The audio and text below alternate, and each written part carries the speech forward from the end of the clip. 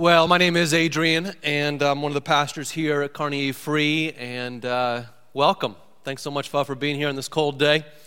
You guys can cuddle up. Go ahead. No, seeing no takers. All right. Great to be together, though it's cold outside. So glad to be together in this room. Welcome to all those watching online. Maybe you weren't able to come out today and you're watching at carnegiefree.com. We welcome you there also, and everyone in the venue. Thanks for joining us in the venue today.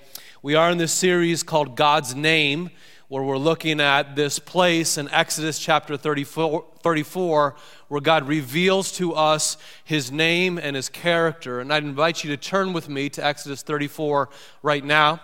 If you follow along on your phone or in your Bible, if you don't have a Bible, you can pick up a Bible at our exits or at our welcome table as well. But we open up the Bible each and every week here at Carnegie Free. And today, we're going to be in Exodus 34 and then jump around to a handful of other passages that help us with God's name as well. Whatever you list first will tend to be what is most important to you. Right? And this is true with God. What God lists first tends to be what is most important to Him. We have a God of order, and the Bible writers orient their thinking in a very orderly manner such that when they list values or priorities or commandments, you want to pay close attention to the order they keep. Because like us, whatever God lists first tends to be most important to Him. And so we're looking at this self-revelation of God out of Exodus 34, in which again He gives His name and His characteristics, and it's this beautiful description of who God is, such a powerful passage for the Hebrew people across the Old Testament and for Christians into the New Testament as well. So powerful, in fact, that this verse that we've been looking at in Exodus chapter 34 is quoted literally dozens of times in your Bible. And as we've noted, this is God's self-description. He's called Moses up to Mount Sinai to receive the second copy of the Ten Commandments. And as Moses is begging God to give him His presence, God, please give me your presence, and God, please show me your glory, God calls him up to Mount Sinai, and He gives him the Ten Commandments again. We're going to pick up the story there and read this key passage that we've looked at a number of times. Read it well once again, though, this morning. I encourage you to imagine yourself with Moses here on Mount Sinai, Exodus chapter 34, verses 1 through 7. Just imagine you're there, and you're getting to see, you're getting to hear God's name. You're getting to hear a description of what He's like. The Lord said to Moses, "Chisel out 2 stone tablets like the first ones, and I will write on them the words that were on the first tablets which you broke. Be ready in the morning, and then come up on Mount Sinai. Present yourself to me there on top of the mountain. No one is to come with you or to be seen anywhere on the mountain. Not even the flocks and herds may graze in front of the mountain." So Moses chiseled out 2 stone tablets like the first ones, and he went up on Mount Sinai early in the morning, as the Lord had commanded him. And he carried the 2 tablets in his hands. Then the Lord came down in the cloud, and He stood there with him and proclaimed His name, Yahweh, the Lord. And He passed in front of Moses, proclaiming, here it is, the Lord, Yahweh, Yahweh in the Hebrew, Yahweh, Yahweh, the compassionate and gracious God, slow to anger, abounding in love and faithfulness, maintaining His love to thousands, and forgiving wickedness, rebellion, and sin. Yet He does not leave the guilty unpunished. He punishes the children and their children for the sin of the parents to the 3rd and 4th generation. Now remember, we mentioned this in the first week of this series. It's easy to listen to that final line and kind of get freaked out by this passage. Please don't do that. Okay? That final line, he punishes the children for the sins of their parents to the third and fourth generation. As you unpack it in context, you're going to see that it's consistent with the rest of God's character that you find throughout that passage. And even there's some beautiful notes of mercy. Okay, we'll get to that in a couple weeks, so don't lose me, but based on that final line. But again, this is God's self-revelation of his name and his character. Please talk in church with me for just a moment. What's the first word that is used after God gives his name? What's the first word that he uses to describe his character? Anybody? Compassion. The first attribute that God uses to describe his character is compassion. What's the second word that God uses? The second attribute that God used to describe his character? Gracious. First word, compassion. Second word, gracious. Friends, this is so fascinating to me. When you're introducing yourself to someone and you begin with your bio, what you instinctively do is you list out the things that are most important to you. And so if someone asks me about my life, asks me what's important to me, asks me a little bit about my bio, I am not going to lead with my love for fried chicken. Though I have a remarkable love for fried chicken, I really do. But I'm not going to lead with that. I'm going to lead with my wife, Susie, of 18 years, and 2 amazing sons. Because that's what's most near and dear to me. We all instinctively do that. We lead with what is most near and dear to us. And when God introduces himself, he doesn't talk about how powerful he is. That's not where he starts. He doesn't start with how all-knowing he is, how eternal he is, what a truth teller he is, how omniscient he is. All of those things are true about God, but where does he start? He starts with his compassion, and then he moves to his graciousness.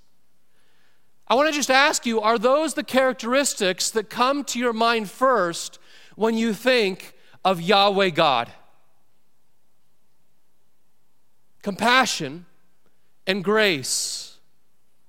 Or how about, when you think of Jesus? Are those the first words that come to your mind, when you think of Jesus? I love when the Apostle John is given a little biography of Jesus in John chapter 1, verse 14. He describes Jesus, and he does it this way. He says, the Word, and the Word means Jesus, okay? The Word spoke the universe into existence. This is a word for Jesus. It's a word for God. The Word became flesh and blood, and he made his dwelling amongst us. He took on flesh and blood, became God in flesh in Jesus, pitched a tent, and dwelt within the neighborhood. We have seen his glory, the only glory, the one and only who came from the Father, and he came full of grace and truth. What's listed first? In other words, if you want to correct someone, first you better connect with someone, right? They better experience grace from you if they're going to experience any truth from you. Ooh, that can preach.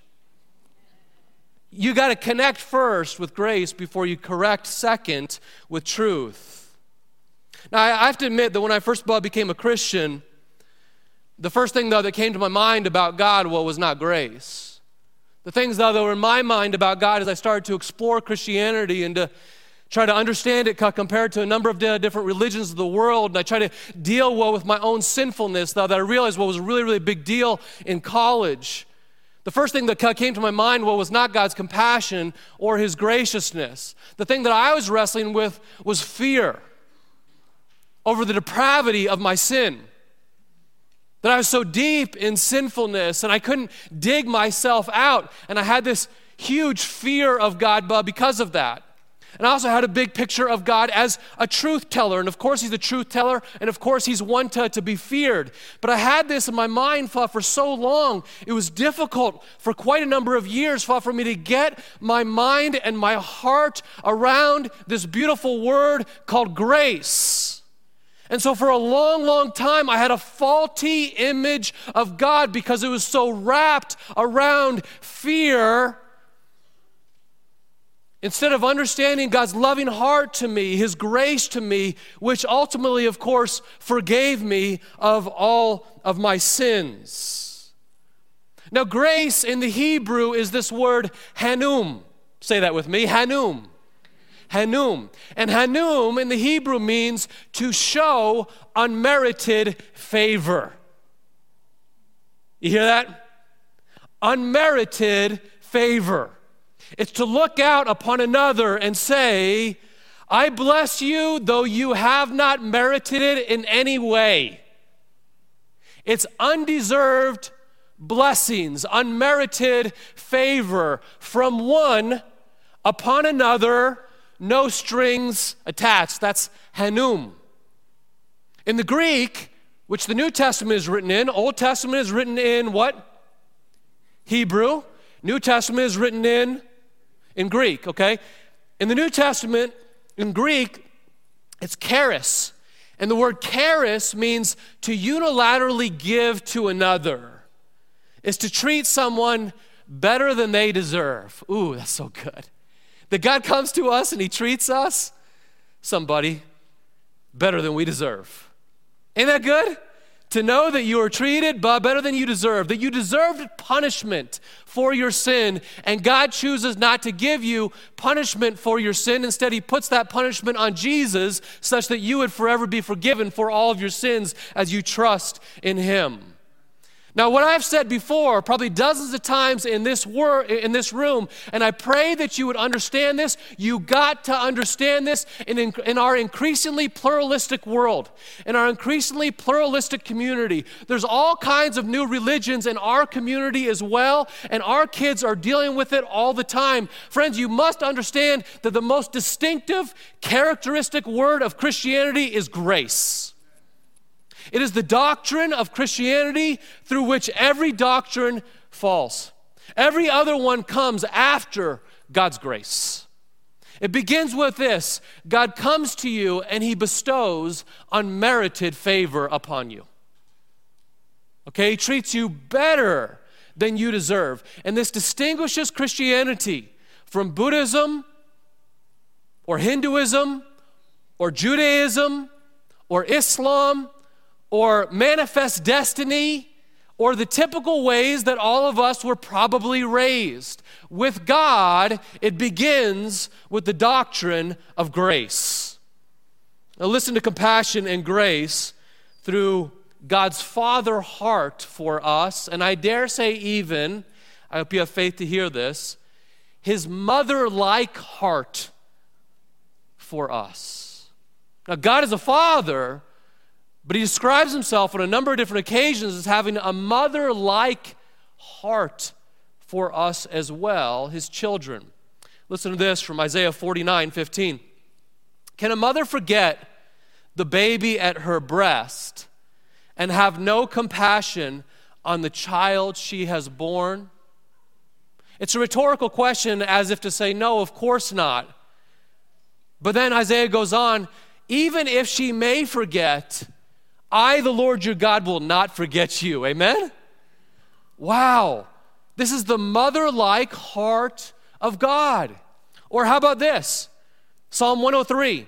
The Lord is compassionate and gracious, slow to anger, abounding in love. What's he quoting there? What's King David quoting there? Exodus 34. Okay, he's quoting that same passage that we've been talking about these past weeks, Exodus 34, 6 and 7. The Lord is compassionate and gracious, slow to anger, abounding in love.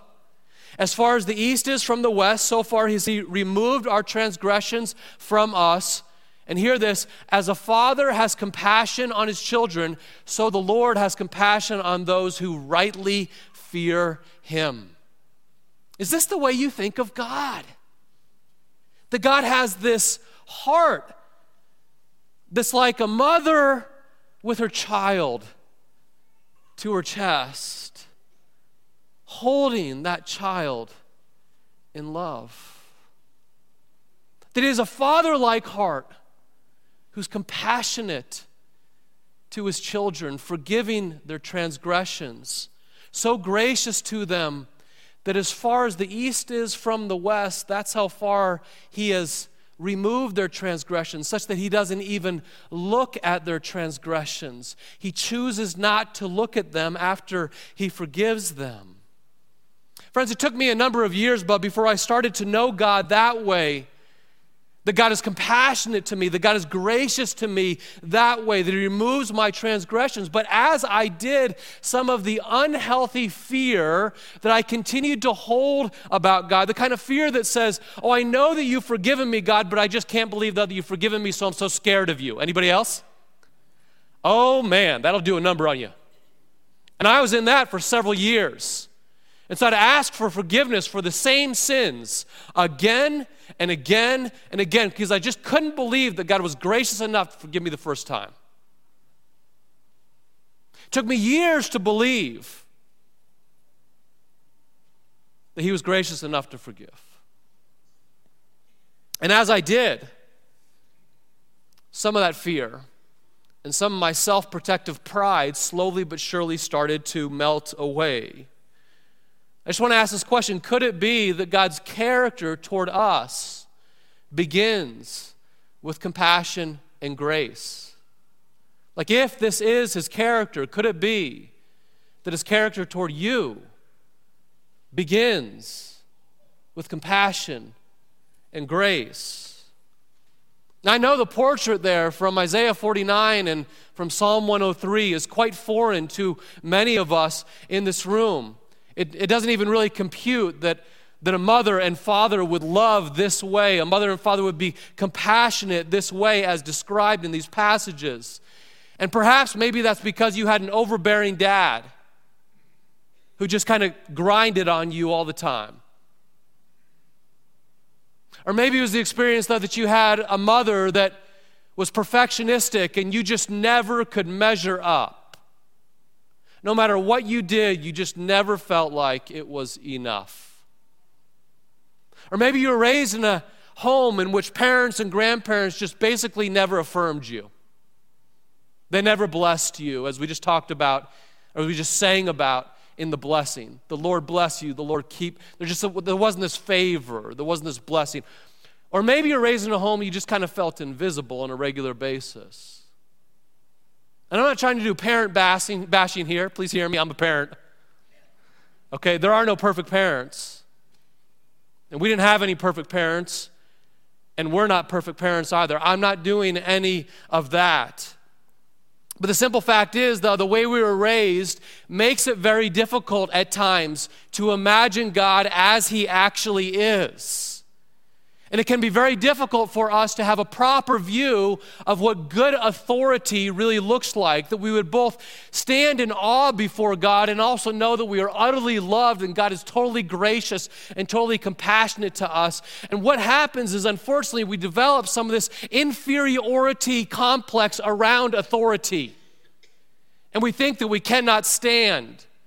And so that's why we have to meditate on and get these ideas from Exodus 34 deep in our hearts. I encourage you to memorize this passage. I encourage you to meditate on this passage often, that we would understand God's good character to us. These first attributes of God, he's compassionate and gracious, are so important for us to know about him. Our God is a God who sees our struggles. He sees our fears, he sees our weaknesses, and he's not too busy. He ain't distracted by his phone. He sees you. He sees you.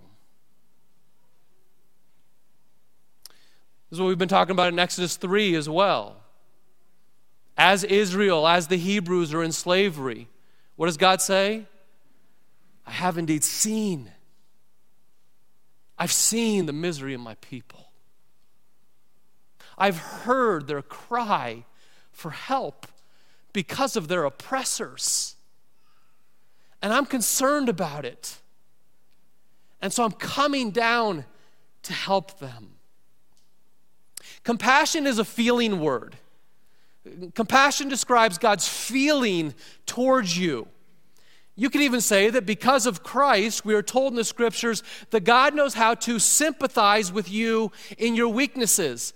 He knows how to sympathize with you in your experience of rejection or pain because Jesus went through so much more rejection and pain than we will ever go through. You could even say he knows how to empathize with us in our rejection and our pain.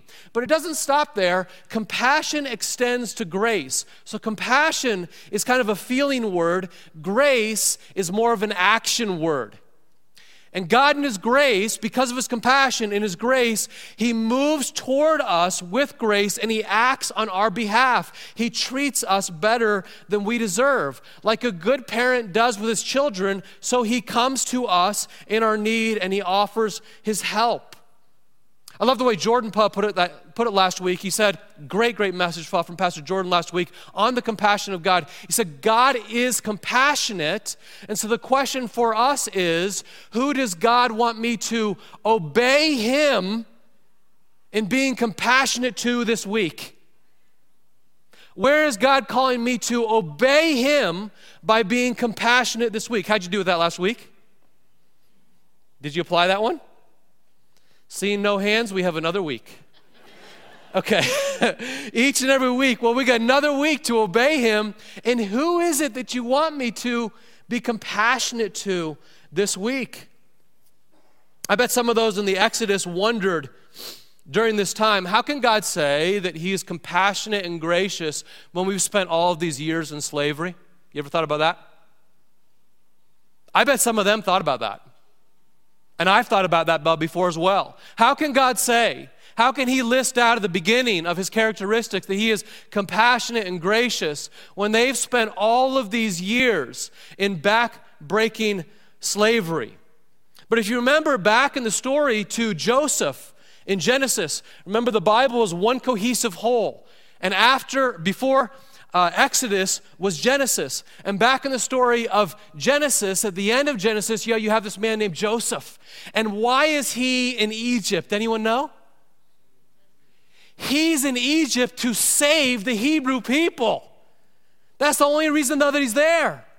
And so there's this great famine in the land of Canaan. And so God takes Joseph out, brings him to Egypt so that the people of Joseph, Jacob, and all of Joseph's brothers, and all of those that would follow all the way down to Moses would be saved, because if they were still back in the land of Canaan, they'd be dead. And there would be nothing to the line of Abraham and Isaac and Jacob and Joseph and Moses. So it was an act of God's grace in the very first place to put them in Egypt. Ooh.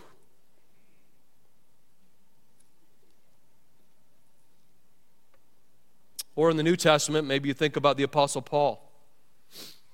You know, Paul had some kind of ailment. We don't know just what it was, but he had some kind of ailment. It was a sickness or a limp or some kind of medical condition. We're not told precisely what it was, but it was a big enough deal that he asked God again and again and again to take it away. In 2 Corinthians 12, you might know that he asked God 3 times. It was probably much more than 3 times. 3 times is a perfect number. It means he asked him again and again and again to take it away. And God said no. To which you might say, well, that's not very compassionate of you, God. That's not too gracious of you.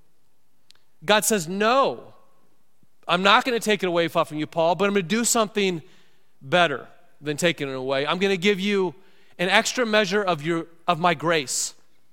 I'm going to give you my grace to endure this suffering that you're going to have to keep going through. I'm not going to remove your suffering. I'm going to give you my grace so that you would endure this suffering. And in time, Paul learned that grace was a gift from God, even though God didn't give him precisely what he wanted. And then he responded with, God, your grace is sufficient for me. Your power is made perfect in my weakness. And so when I am weak, I will boast all the more that God is strong through my weakness. Can you say that?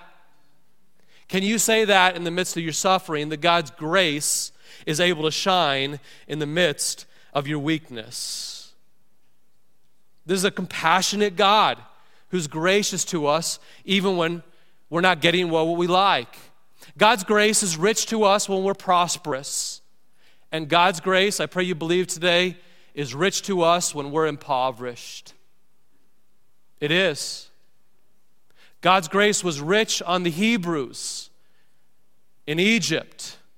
They were impoverished. God's grace is rich to us when we're healthy. And God's grace is rich to us when we're ill. Many old saints, many older Christians simply understand that God is graciously refining me when things are not going well. He's graciously blessing me when it seems like things are going well, but He's graciously refining me when things don't seem like they're going well. Do we think about our sufferings that way? That perhaps in the midst of this suffering, He is graciously refining something that needs to be refined in me. Really, the crux of the matter comes down to this. How do you approach God in prayer? How do you think about God as it relates to your sufferings, and then you come to Him in prayer? And it strikes me there's two different ways, though, that we can approach God. One way that we approach God that's not accurate with His grace is based on what I've done. Someone might still come and pray to God, but the way they pray to God, truthfully, the way they come to God is based on the things that I do, based on the things that I bring to the table. So, in my life, for example, a couple months ago, I went into the doctor to get some blood work done. And a few days later, after getting that blood work done, I have an excellent nurse who called me to talk about the blood work, and he said, "Adrian, I'm concerned about your cholesterol." He said, "You seem to have borderline high cholesterol, and it looks like it's been going up a bit for the past couple years, and I think you either need to make a relationship with a cardiologist, or you need to make some modifications." And I'm telling you, the way I reacted to that news over the next couple days was like someone had killed someone that I love. I went into pity party mode, and I'm embarrassed to say that my prayers to God over the next couple days after hearing that went something like this: God, I work so hard. And God, I work out really hard. And God, I take good care of my body. I eat well, except for fried chicken and buttery croissants. Well, we'll stop there. I eat well for the most part. And I'm trying, God, I'm trying to limit my stress. I'm trying to manage my stress better. God, why is this happening to me? Don't you see all these things that I'm doing? Pity party, playing the victim, weak stuff. So often we can do this, right?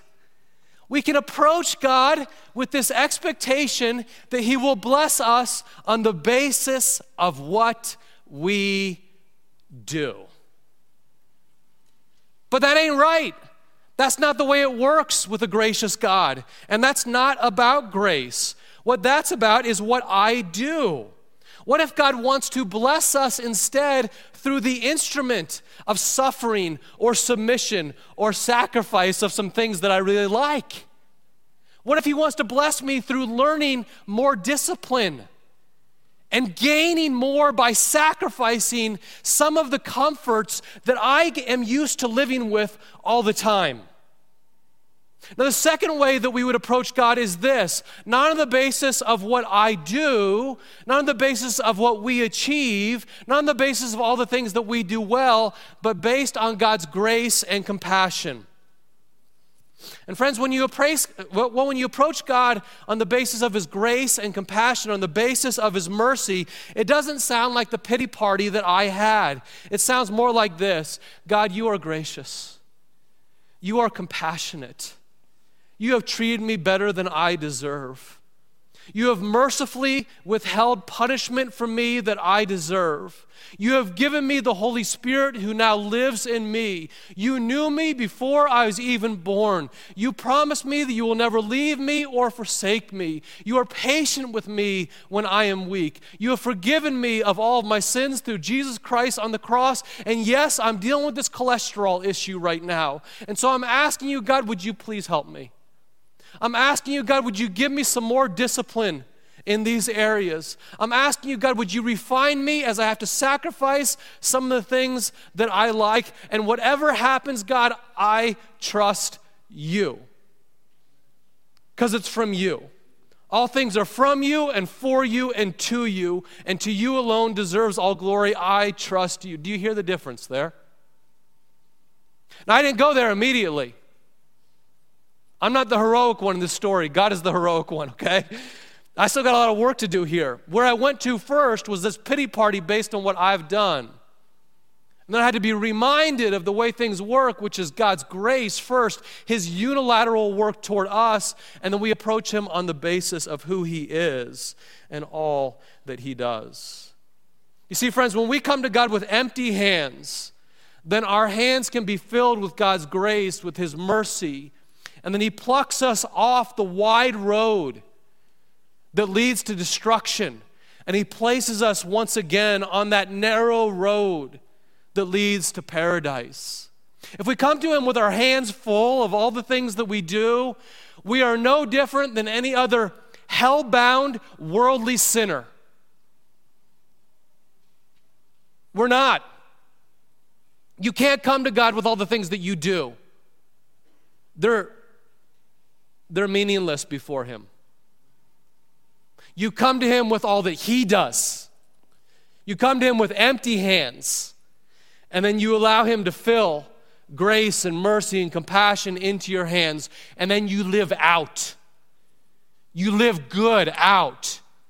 Okay? You operate with kindness and grace and compassion and goodness for the world out of God's grace and his mercy and his compassion, not for God's grace and mercy and compassion. Here's the big idea that you got to take away this morning. I've already hit on it a number of times, but I really hope that you understand this. God's character starts with compassion and grace, and therefore his character toward you starts with compassion and grace.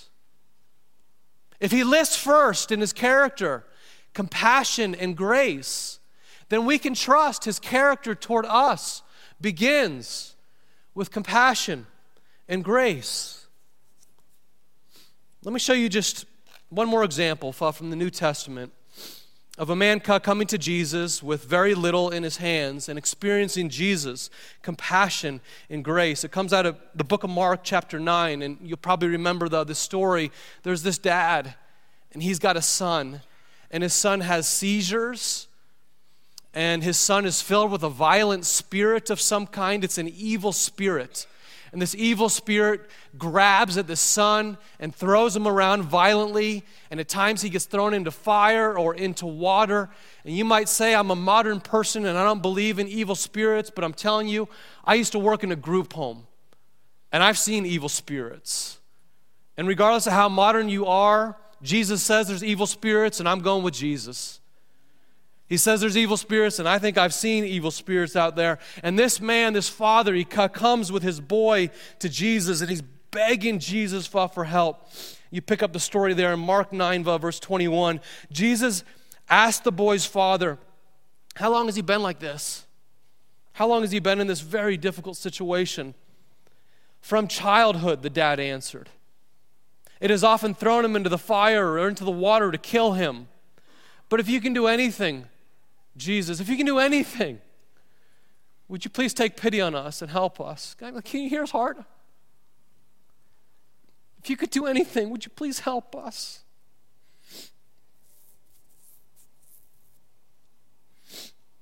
If you can, said Jesus, everything is possible for him who believes. Immediately the boy's father exclaimed, I do believe. Would you help me overcome my unbelief? I do believe. Would you help me overcome my unbelief? And Jesus does just that. And he rebukes the spirit, and the boy is healed. And it's a beautiful story. But the thing I want you to notice is, what did the dad bring to Jesus? Nothing. Nothing. He brought empty hands. In fact, he dropped his fear. He had to drop his fear out of his hands, that I can go before Yahweh. I can go before the God in flesh. He dropped his fear out of his hands, and he brings like a mustard seed of faith. Put that verse back up on the screen. He brings this mustard seed of faith. And I want you to notice what he says. Jesus says, do you believe? And he says, kind of. Not much. He says, I believe, but really, would you please help me overcome my unbelief? And Jesus receives that because he comes with empty hands. And this is the lesson for us, that we would come with empty hands but before God, that he would put his grace into our hands, and that would motivate us for all of life. Now, you might just say, well, I know God's given me his grace on the cross. I know he's forgiven me of my sins, but where else has God given me grace? If that's you, here's an application, though, this week. List out everything in your life that you have that is good that you did not earn. There's an application. Take an hour, take 30 minutes to list out everything that you have that you did not earn, and that's God's grace. That's God's grace to you. So you think of your parents or your grandparents, you think of your siblings, you think about blood going through your heart, you think about air in your lungs, you think about the fact that you now have the Holy Spirit in you through faith in Jesus Christ. You think about the fact that God says he knew you before you were even formed. You think about the fact that God says he will never leave you or forsake you, that you have this church, you didn't earn this church, that you have a community of people, you have some friends, all these different things that you say, I did not earn. And as you list those out, what will naturally happen is you'll fall to your knees in thanksgiving to God. And this is the kind of activity that we want to do on a regular basis, because sometimes Christians only think about the grace of God as coming from the cross, and certainly that's the most beautiful, most miraculous, most powerful demonstration of grace ever given. But God in his character is grace. When he gives us snow, it's grace for our land, right? When he gives us rain, it's grace. I dare say, if God has brought suffering into your life, you want to begin to ask, God, what are you graciously trying to do in me? How are you trying to refine me? How do I need to submit to you more? Where is it that I need to learn through this suffering? Because you are gracious and compassionate. And on the basis of that, we would then approach God's grace, approach his throne with boldness. I'll wrap up here with one verse and one question. Hebrews 4:16 says this, because of who God is, because Jesus is our intercessor, the great mediator between us and God, let us then approach the throne of grace with confidence. Let us then approach God's throne with confidence. Not weakly, not timidly, but with confidence, that we may receive grace and mercy to help us in our time of need.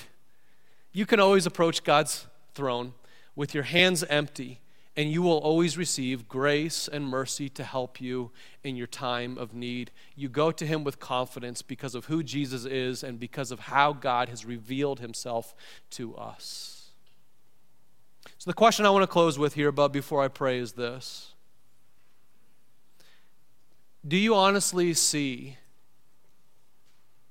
God as your good Father?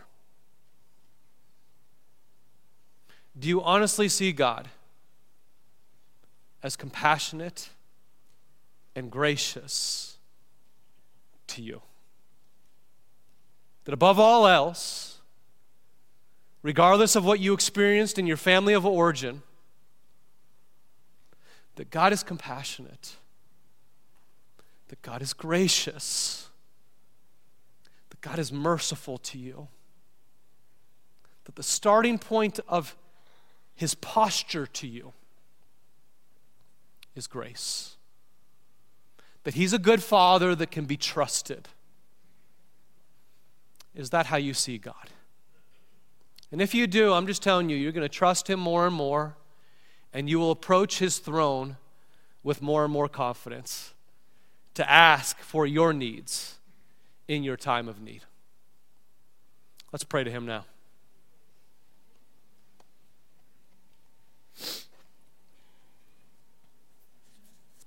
Father, we want to just sit on that question for a moment together as a church family, and perhaps even confess to you for a moment today that some of us have distorted portraits of God, and we don't honestly believe that our God is a compassionate and gracious Father. Many of us just see him as a judge. Many of us mostly see him as being angry with us, even after we've been forgiven. And so we just want to sit on that for a moment. What is your portrait of God? And do you know the Father is the one who is compassionate and gracious to you right now?